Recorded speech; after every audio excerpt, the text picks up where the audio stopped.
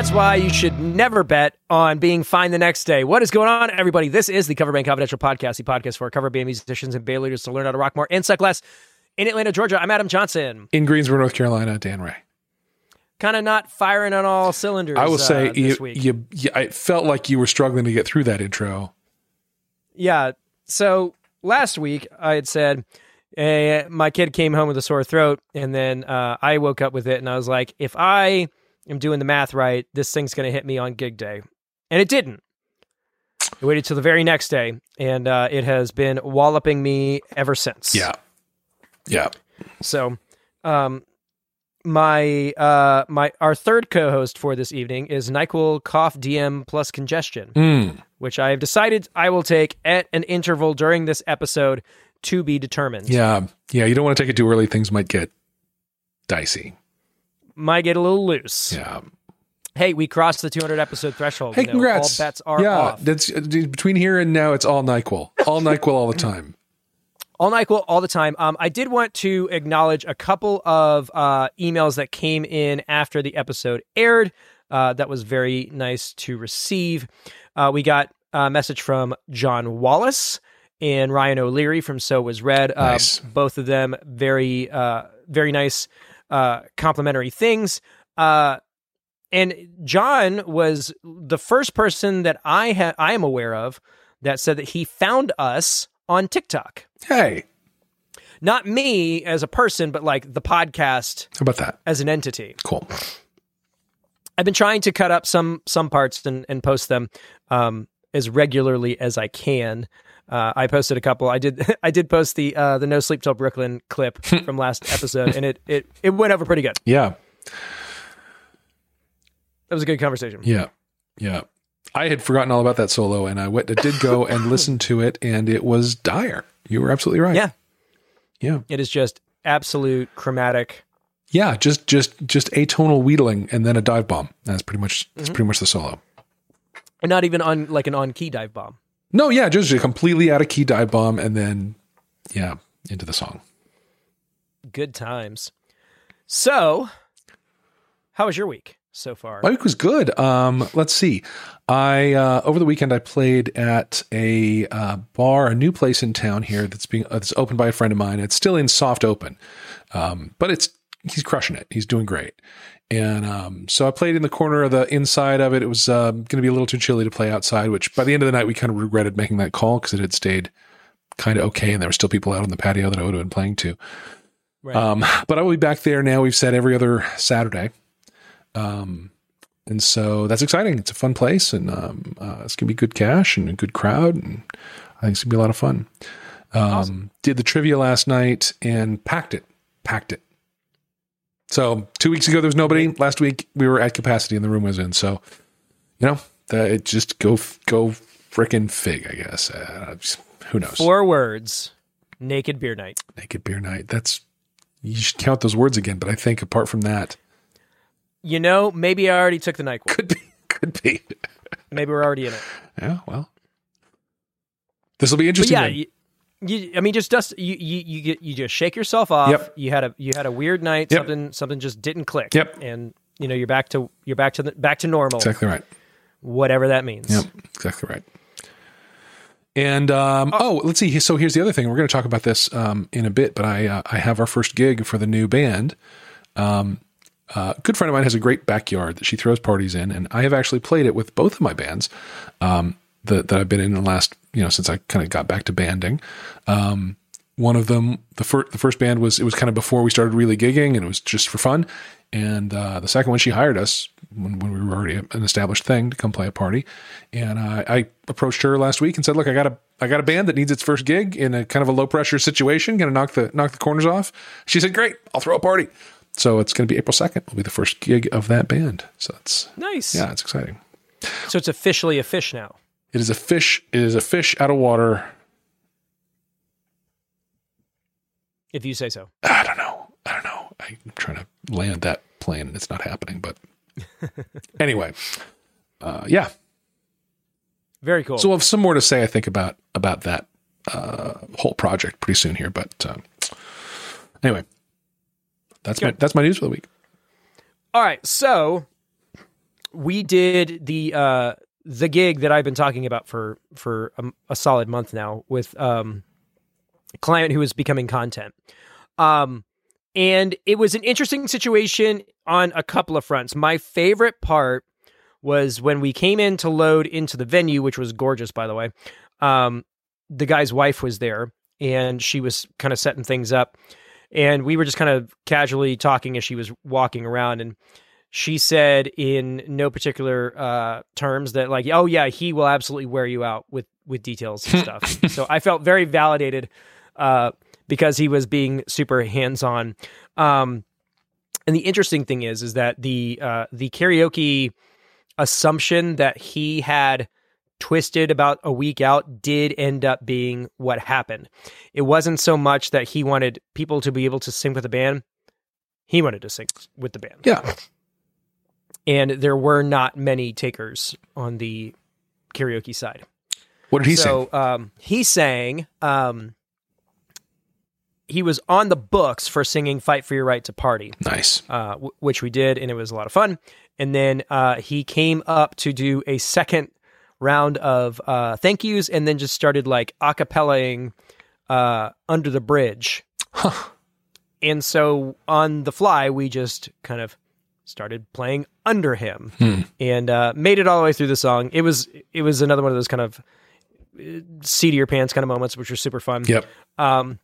We'd run into some issues with the Ableton playback, so we were like, screw it, we'll just use Bandhelper MP3s. And it worked perfectly fine. It was a very kind of like lean and mean operation, and all the stuff sounded great. I ended up streaming parts of it and kept the recordings. Cool. And I mean, it sounded good in the room, and everybody played well, and they had a great time. And yeah, it was great. Awesome. All the things that I was dreading didn't happen. Perfect. Really. I love when that. I love when those don't happen. And yeah, and then like on the flip side, today we got 5 inquiries. Wow. Not from that party, just purely by happenstance. But Okay. I was in Bandhelper, like sending out alerts like all day long. The last one being for an event that's happening at the Masters in Augusta. Nice. We haven't gotten head count, and I haven't gotten pricing approval, but I'm still trying to make sure that we are doing all the things that we can, because it's literally less than a month away. So it could be a bit of a challenge, and I don't want to go down there, which is, it's about a 2.5 hour, 3 hour drive. So we need to go down there, full throttle, and, not with a bunch of subs, and Right. to be able to do it the right way. So That's good. And that's pretty much it Good. as far as like catchy, uppy things. Yeah. Excellent. And yeah. So I think we're all caught up. I think so too. What's the real thing we're talking about this week? Well, I wanted to, we can kind of get back into some housekeeping stuff. We had mentioned Jeff Miller and his buddy who got the gig as the lead vocalist of Smash Mouth. That might be an interview that is in the works. So be on the lookout for that. Fun. This week's video is another one of these topics where we're going to cover it on the podcast, but not because we planned it ahead of time, but because of serendipity. That's right. Fell in our lap. It was just kind of a fortuitous series of events that makes the topic of the episode the topic of the episode. Yep. So yeah, nothing else super exciting going on in our world. I did note, I wanted to note if anybody's looking onto like link trees and things like that, I have put together like a production kind of like wish list thing on Amazon.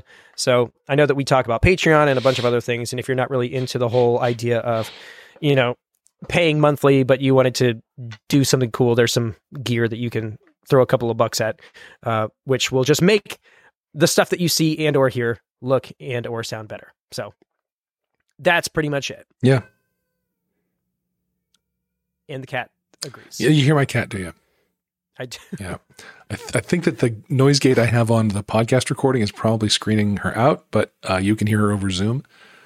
But we'll see. She might have just made her podcasting debut. We'll find out. No, she already has. I've heard her in past episodes. She's really, really, really old, and so she just walks around the house yelling a lot. which I get it. That's what old people do. When I'm that old, I will walk around the house yelling, ah, ah. Existence is pain. Ah. I'm not sure it's even that coherent for her. She's just, ah. I mean, it's kind of fun. It's kind of fun. If I wasn't like completely congested, I'd probably do it with you. Sure. You know? Yeah. We'll save it for next week. Yeah. And one other thing I managed to do today was I put a video together because I had all this raw audio from this last gig, and I did my live show vocal range. Oh, I saw that. That was good. It was super. Like I've never I haven't done that before.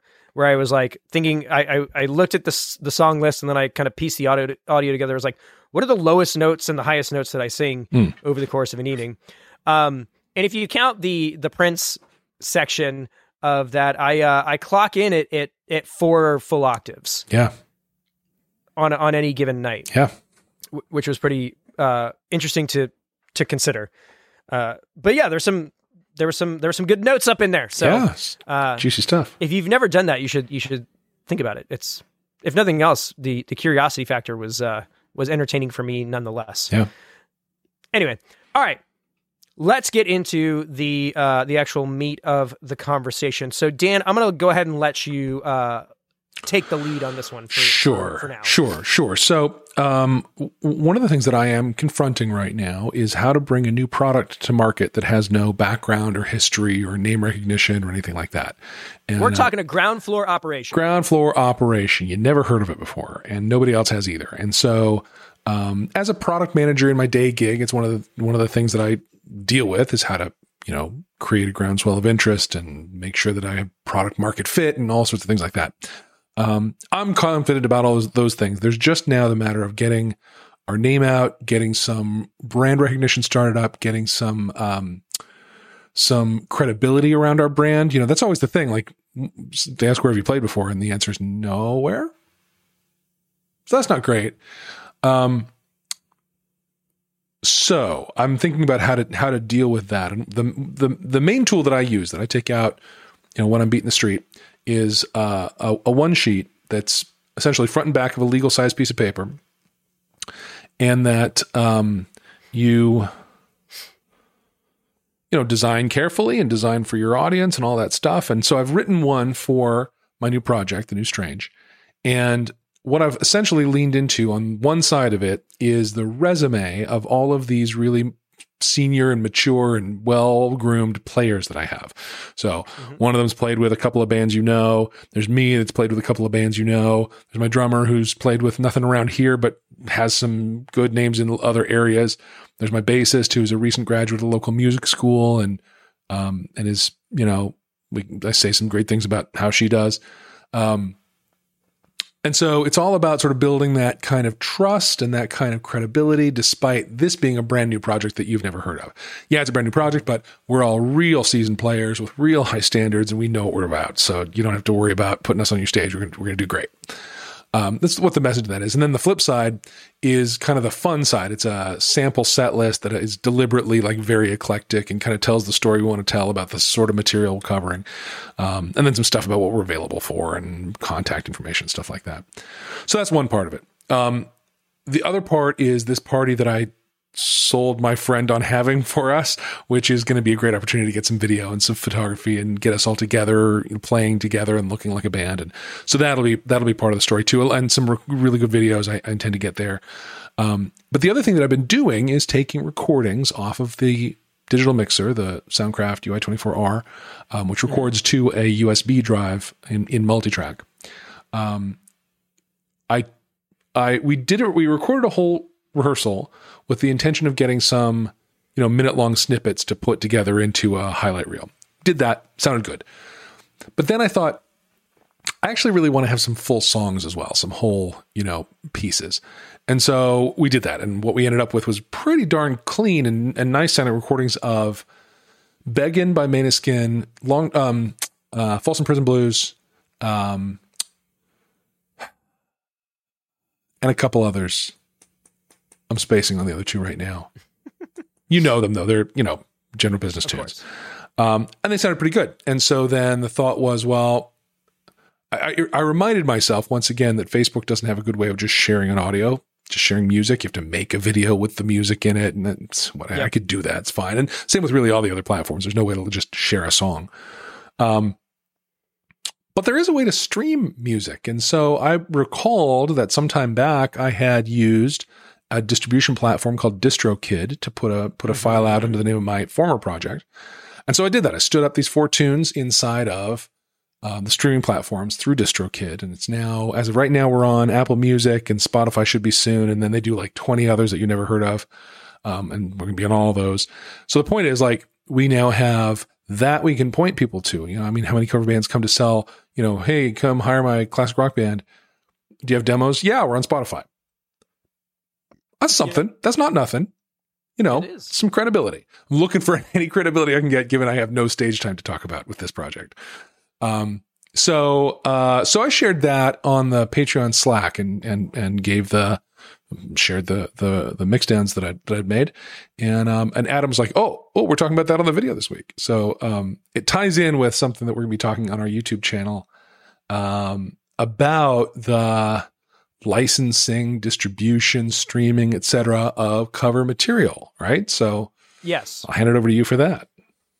So yeah, the thrust of this week's video topic is the economics of cover songs. Yep. Both for the artists who originally write the songs and the bands and or solo artists that are playing them. And there is a full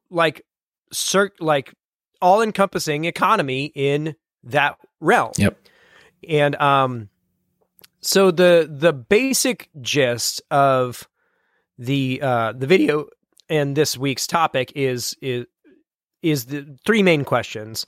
Is it legal for me to play cover songs? If it is, who's paying the royalties when I perform them? Mm-hmm. If my band records a cover, who gets paid? And just the general kind of ancillary questions around those main topics. Yep. So this is one of those occasions where I get to put on my music business degree and parade it around. Nice. It doesn't happen very often, but this is one of those things that I do know a little something about. Though I will tell you, I most certainly spot checked everything that I said Good. In this video. Good. Because it had been a number of years since I had taken copyright law. Well, and if you don't check it out, the comment section will. So yeah. And a lot, and even still, like, things have changed since I learned those things. Sure. So let's break down. And for those of you who are listening around the world, you'll have to apologize for our ignorance. The only information that we have revolves around United States copyright laws. Yep. And my hope, upon all hopes, is that your country's copyright and songwriting laws and rules are less complex than ours. Yeah. So in the United States, there are 4 main types of royalties that a composer or artist can earn for a song. You have performance royalties, which are exactly what they sound like. When a song is performed or a recording is played, you get your thing. That royalty is almost always split between the songwriter and the publisher. And you'll notice that with certain artists, they own their own publishing companies. That's kind of a way to kind of get around that. And those are typically managed through a performing rights organization of some kind: ASCAP, BMI, SESAC.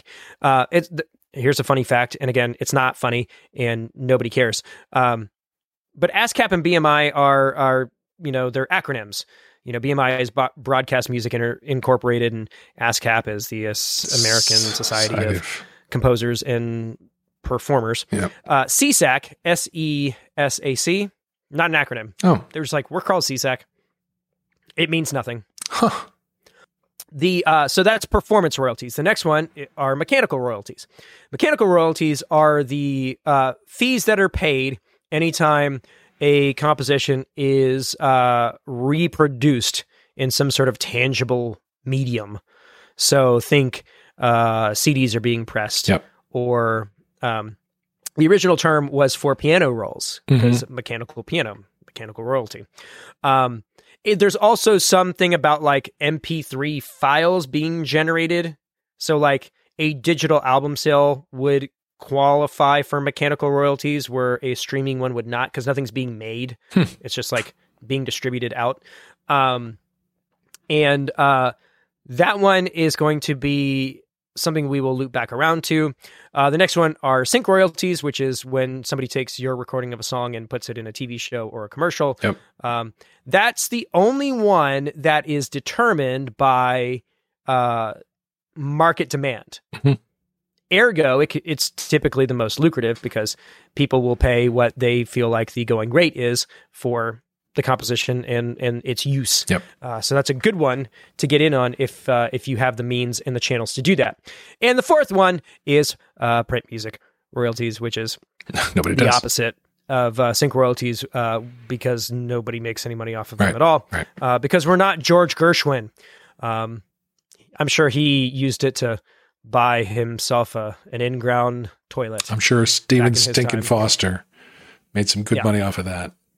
Indeed. Yeah. So those are the royalties that one makes in creating a composition and other people using it.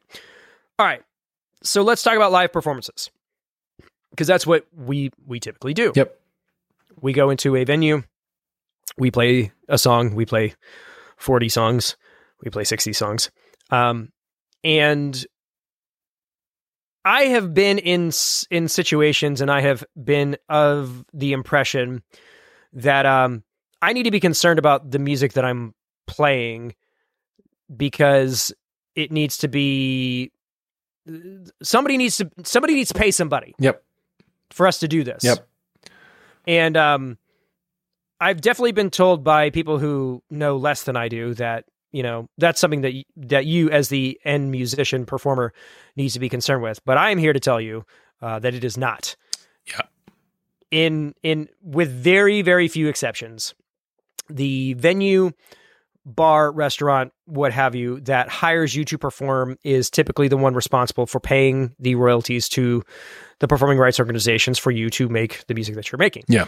As a matter of fact, those organizations don't have a product to sell to musicians. It's not something that musicians could buy. What they sell to is venues, and it's a blanket license. They just charge an amount per capacity, I think, right, of the venue. And that term is the term that we're using. They are called blanket licenses. Yeah. If you're out and about at like restaurants or bars and stuff, look in the windows of these establishments as you kind of walk in. Most of the time you will see an ASCAP sticker or a BMI sticker or maybe both. And that is just their way of outwardly going, hey, we pay for this. Yeah. Now, I have also played at venues where there are signs everywhere as you go on stage that say no cover songs. Right. And typically that's going to be more of a lower end DIY, indie punk kind of venue thing. Yeah. Or folk songwriter. That's also a common idiom for those guys. Yeah. Yeah. So kind of on these lower end performance arenas, they may not be willing or able to afford those licenses, those blanket fees. And so they will say, hey, you can only write stuff, you can only play stuff that you've created. There was a brew pub in town here that I was booking for a while that was that way. They didn't want to spend the money on that. They didn't have it to spend.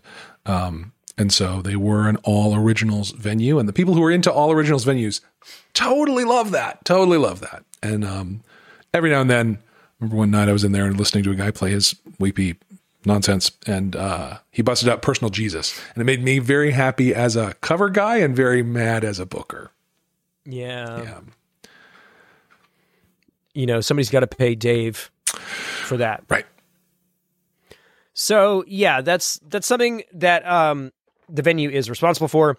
And if there's ever any doubt about that, just know that you as a musician are off the hook. And by the way, there are people paid by those organizations who come in and listen to the music and actually track it and report home about what songs they hear being played in places. I took guitar lessons for a while from a guy who in college, like made his way through college doing that. Go into a bar, that had a band on, or just overhead music, he knew who in his market were paid up through his organization and who weren't. He'd go into ones that weren't, and he would just write down the songs he heard. Yeah. Send it into them. Yeah, they're called auditors. Yep. And when I lived in Nashville, ASCAP and BMI had, actually all of them, CSAC did too. Their headquarters were there. Right. So that was a job that you could have. Yep. And they had specific rules because like you were more or less an undercover cop for these organizations. Yes. So there are like strict rules around, you can go to an establishment and you have to stay there for a period of time. You're allowed to consume X number of alcoholic beverages over X number of time because they want to make sure that you look like a patron and not like a narc. Right. So it was just the lengths that they were willing to go to get accurate reporting for these things was just super entertaining and interesting. Yeah. So, if you're a young buck looking for a way to make sure that artists are getting their fair share, you can get paid to go to bars and drink, as long as you're willing to narc them out when they're not paying their fair share. Right. There is also this feeling among some people that it's just a scam. It's just a hustle. It's a shakedown of venues. Yeah. I don't know about that.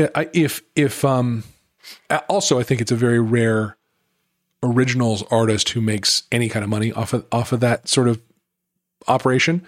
But I'm glad some do, and I'm glad that they're around for it. I actually don't necessarily like the business model, but I like that it pays songwriters. It's a necessary evil, and for artists, it is a slice of an income stream. Yep. That they deserve to be compensated for. Yep. So, I can see it from both sides because I understand that small businesses have, thin margins and that kind of thing. But on the same note, musicians have thin margins too. That's right. If any. Yeah. So they deserve to get compensated as well. And it's not necessarily something that you're going to get a fair distribution of. Like Old Crow Medicine Show is not necessarily getting paid more than Zach Brown is in the ever constant battle between Wagon Wheel and Chicken Fried. They're getting roughly the same amount of $7 per quarter for those royalties. Right. So that's the main thrust around live performances. Those are performance royalties that are paid to the artist whenever you play at a club or do a solo musical wallpaper show at a restaurant. The next thing is kind of around your situation, which is your cover band not only decided that you were going to go out there and sell yourself as a product for live performances, but you have now created a tangible product that you are now distributing through online streaming and that kind of thing. And there's a whole mechanism to that as well. So the first question is, all right, you recorded Beggin' by Måneskin. Yep. Which is actually an even more interesting prospect because Måneskin's that's a cover. Begging is a cover of Frankie Valli. Was it Frankie Valli? Yep. Yeah, Frankie Valli and the Four Seasons. Great band. That was from Love Actually. The premise there is that in order for you to release a cover, release a version, your take of a song, you're entitled to royalties. Yep. Around streaming revenue and, physical media sale and that kind of thing. But you're also on the hook a little bit. Yes. So in this case, this is like it's like a tiered situation. You as a cover band person who put the recording out and sent it to DistroKid to put up on all of his platforms, had to pay a mechanical royalty to Måneskin. I did. Who also has to pay a mechanical royalty Actually, I take that back. No, I paid it to Frankie Valli. Yes, that's correct. Yeah. Yes, it goes to the composer, not right. the That's right. not the artist That's that right. did their take or whatever. That's right. But so here's the beautiful thing about DistroKid, and there are a couple of platforms that do this. CD Baby's another.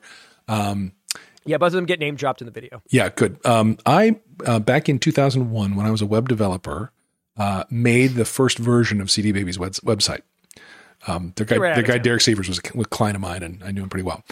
Anyway, but I didn't use them because I found DistroKid, and when I was first looking for this, the picture around managing this licensing was real clear with DistroKid and much less so with CD Baby. But I think they've sorted that out by now. But their approaches are different. Yeah. So I can't speak to how CD Baby does it. DistroKid, you upload your song and give the details, and you say this is not an original. Here's the original artist and the title, and check a box to say yes, please handle the licensing for me. And for $12 a year, they will research the real person who is the real songwriter, acquire that license on your behalf, and it takes a couple of days, but they do it, and then you're good to go. It's like There's nothing more to do about it. It's the simplest way to do that of any of those distribution things that I looked at. When I was looking at it it was a couple of years ago. It was the last time I really researched it.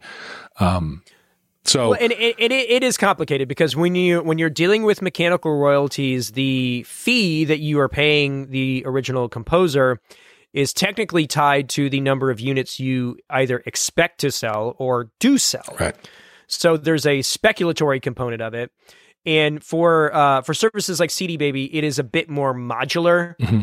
It's you can say, we only intend to sell 100 copies of this. And so the fee that you pay is more literal. It's more like specific. Yeah. Whereas what DistroKid's entire operation is we got you. Yeah. Don't worry about it. Leave it all to us. Drop us your file. We'll handle it. Yeah. And you pay a particular convenience fee. Yes. For those services. And then they also have a situation, their whole model is set up around continually paying them. That's right. Because if you don't, they will pull your stuff off of those platforms. They do have a pay us one time a certain larger amount to have it be permanent. But I haven't done that. Yeah. So, there's a couple of things to consider there. One isn't necessarily better than the other. There are pros and cons to both. If you're a person who is intending on doing a lot of releasing, DistroKid is fantastic because, like I said, it is very hands off. They do all of the administrative work, and whatever any sort of discrepancy that there might be between what you paid for the mechanical royalty and the money that you're bringing in, well, they're just going to move the pennies around to make sure that you are. You're on the up and up. You don't have to worry about falling out of compliance with the PROs. So, So yeah, that's the main thrust. So, Dan gets performance royalties anytime that the new Strange, gets streamed. It's a hundredth of a penny. Yeah, you're going to get it's like 1,500 streams equals like one album download. Is the metric that they're working by now. And I'd made a video that Machine Gun Kelly video that will not die on TikTok. Every time it's been like 3 weeks, and then every once in a while, like I open it up and I have like 80 new notifications. I was like, God, somebody found it. And some guy I had mentioned that like his album went platinum in an era where most albums don't. Right. And somebody made the comment and wrote platinum in air bunnies, quotation fingers. In this case, it was written, so it was actual quotation fingers. But you could feel the fingers quoting at you. Absolutely. Yeah. And so I did make a follow-up video, and I was like, this felt like that this was some sort of like gotcha moment for me, but let's crunch these numbers. So originally in the 50s, when the RIAA started handing out gold records, a gold record back in the 50s was 1 million records. And then in the 80s, they switched it. And it went from 1 million records to 500,000 records was a gold record. And then platinum was 1 million. And then they, as things got completely out of hand, they went, diamond and beyond for that. As of February of 2016, they started implementing streaming numbers into those sales figures. And it's not an either or, it is an aggregate of physical sales and streaming. So in regards to album streams and song streams for those statuses, the gold record for a single is like 75 million streams, and a gold album is like 750 million streams, and then a platinum album is 1.5 billion streams. There you go. And you look at those numbers and you're like, how is 1.5 billion streams less impressive than 1 million physical copies? Yeah. Newsflash, it ain't. Yeah. Yeah. It's wild. Yeah. And it's just it's the way that it's the way of the world now. Now, I mean, we could do an entire episode on compensation around streaming revenue and that kind of thing. Is it fair? No, it's not fair at all.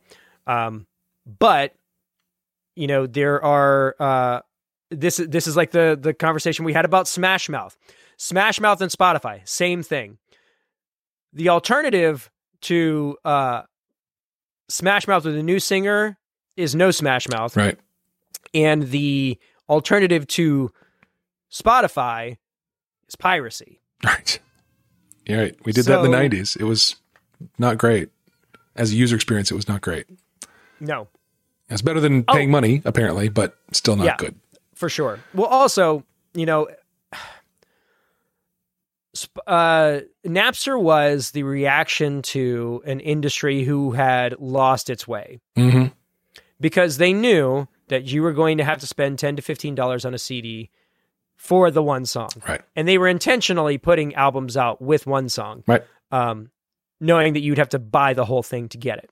So Napster fixed that problem for them, but they couldn't quite get their hands around it until the guys from Spotify figured it out, and, you know, iTunes to a lesser degree. But it is the best option out there right now. And with the market the way that it is, there's a lot less gatekeepers. And if you want to release music, like Dan said, it's super hella easy. Yep. And it didn't used to was. Right. But one thing that, just another funny aside, one of the guys that I mentioned in this week's video is a guy I went to high school with. His name's Sam Tenez. Sam Tenez is a songwriter and solo artist who lives in Nashville, and he is my friend. We went to high school together, and he makes his living being an artist who he's now signed, I believe, with Universal, but he released his first big solo release independently through Spotify. And he was the first person to show me how to steal music. Okay. He was like, there's this thing called Napster. Check this out. Check it out. Any song you want is there. Yeah. Yeah. So yeah, that was, it's just funny that the guy that, you know, now makes his living off of streaming revenue was the person who you know, showed me how to steal music. Yeah. Good stuff. Times. So yeah. The other takeaway, I think my rant is over. The other takeaway here is that it's going to take a lot of streams for me to make platinum with my begging. Yeah. I got a long way to go. You know, this would be the time for you to do something very debasing online with your version of begging playing in the background. Yeah, I could take that piece that's used on TikTok of the Meniskin version and do my own. You know, I could put a t-shirt, like a bikini on, like, you know, pull it to my, you know the dance they do, that whatever it is. Yep. I do know. You do. There's currently there's a song that's blowing up in there right now, which is like this trap song. And it was the weirdest thing.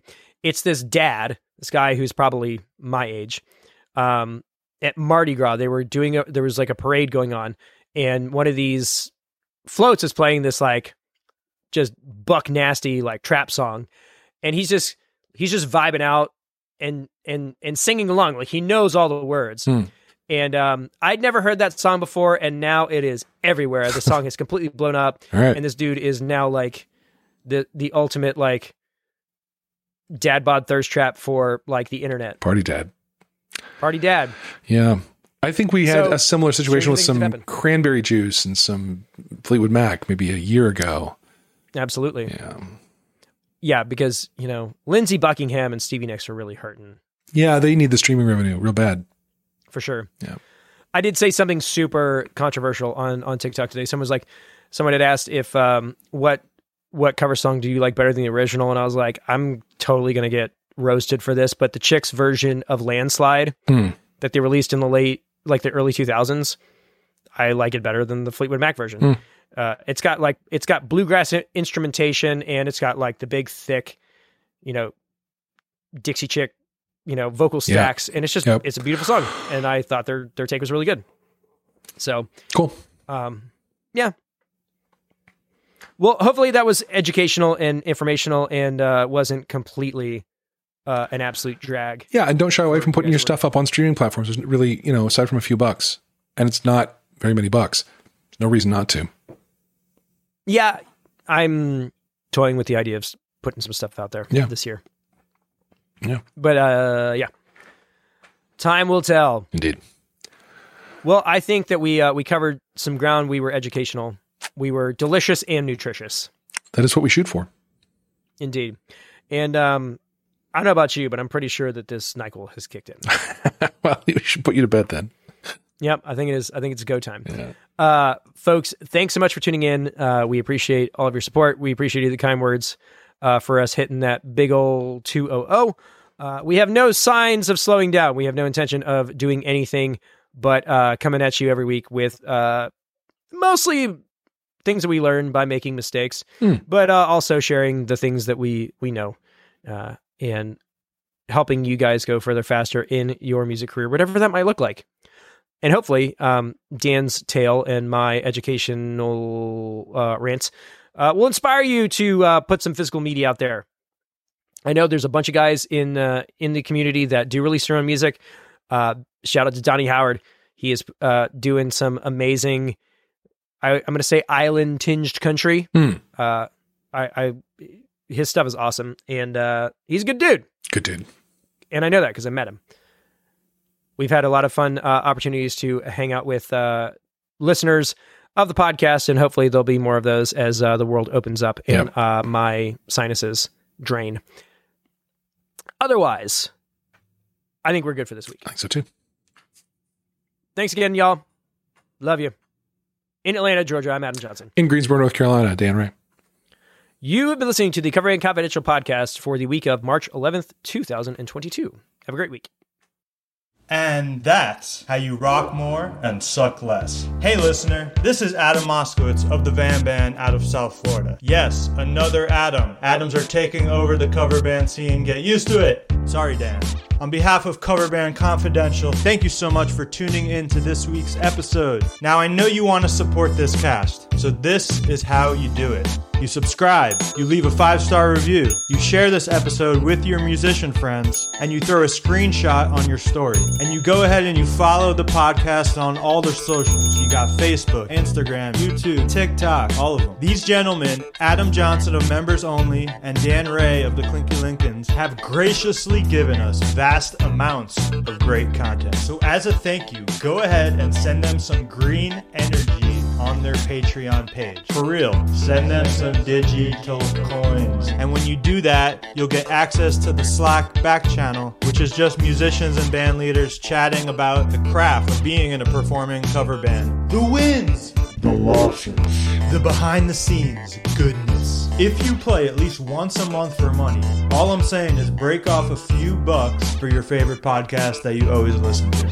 Any questions, comments, hit up the Facebook group, send a text or voicemail to their hotline. That's 404-491-0910. You can also email coverbandconfidential@gmail.com. If you'd like, you can find my band on Instagram, Facebook, @VamBand. That's VAM Band. do it. Seriously, I want to see that CBC bump. Or you can find everything you need at vanband.com. We started in 2019. We play funk, pop, soul, R&B, Motown in Southeast Florida. I play guitar and backup vocals at Adam Moskowitz Music on IG. Also follow the CBC host on IG. That's at Adam Patrick Johnson and at Dan Ray Musician. Or visit coverbandconfidential.com for all the goods. I'm going to go ahead and call it. For Adam Moskowitz in Boca Raton, Florida, that was your outro bumper on Cover Band Confidential. Always be performing!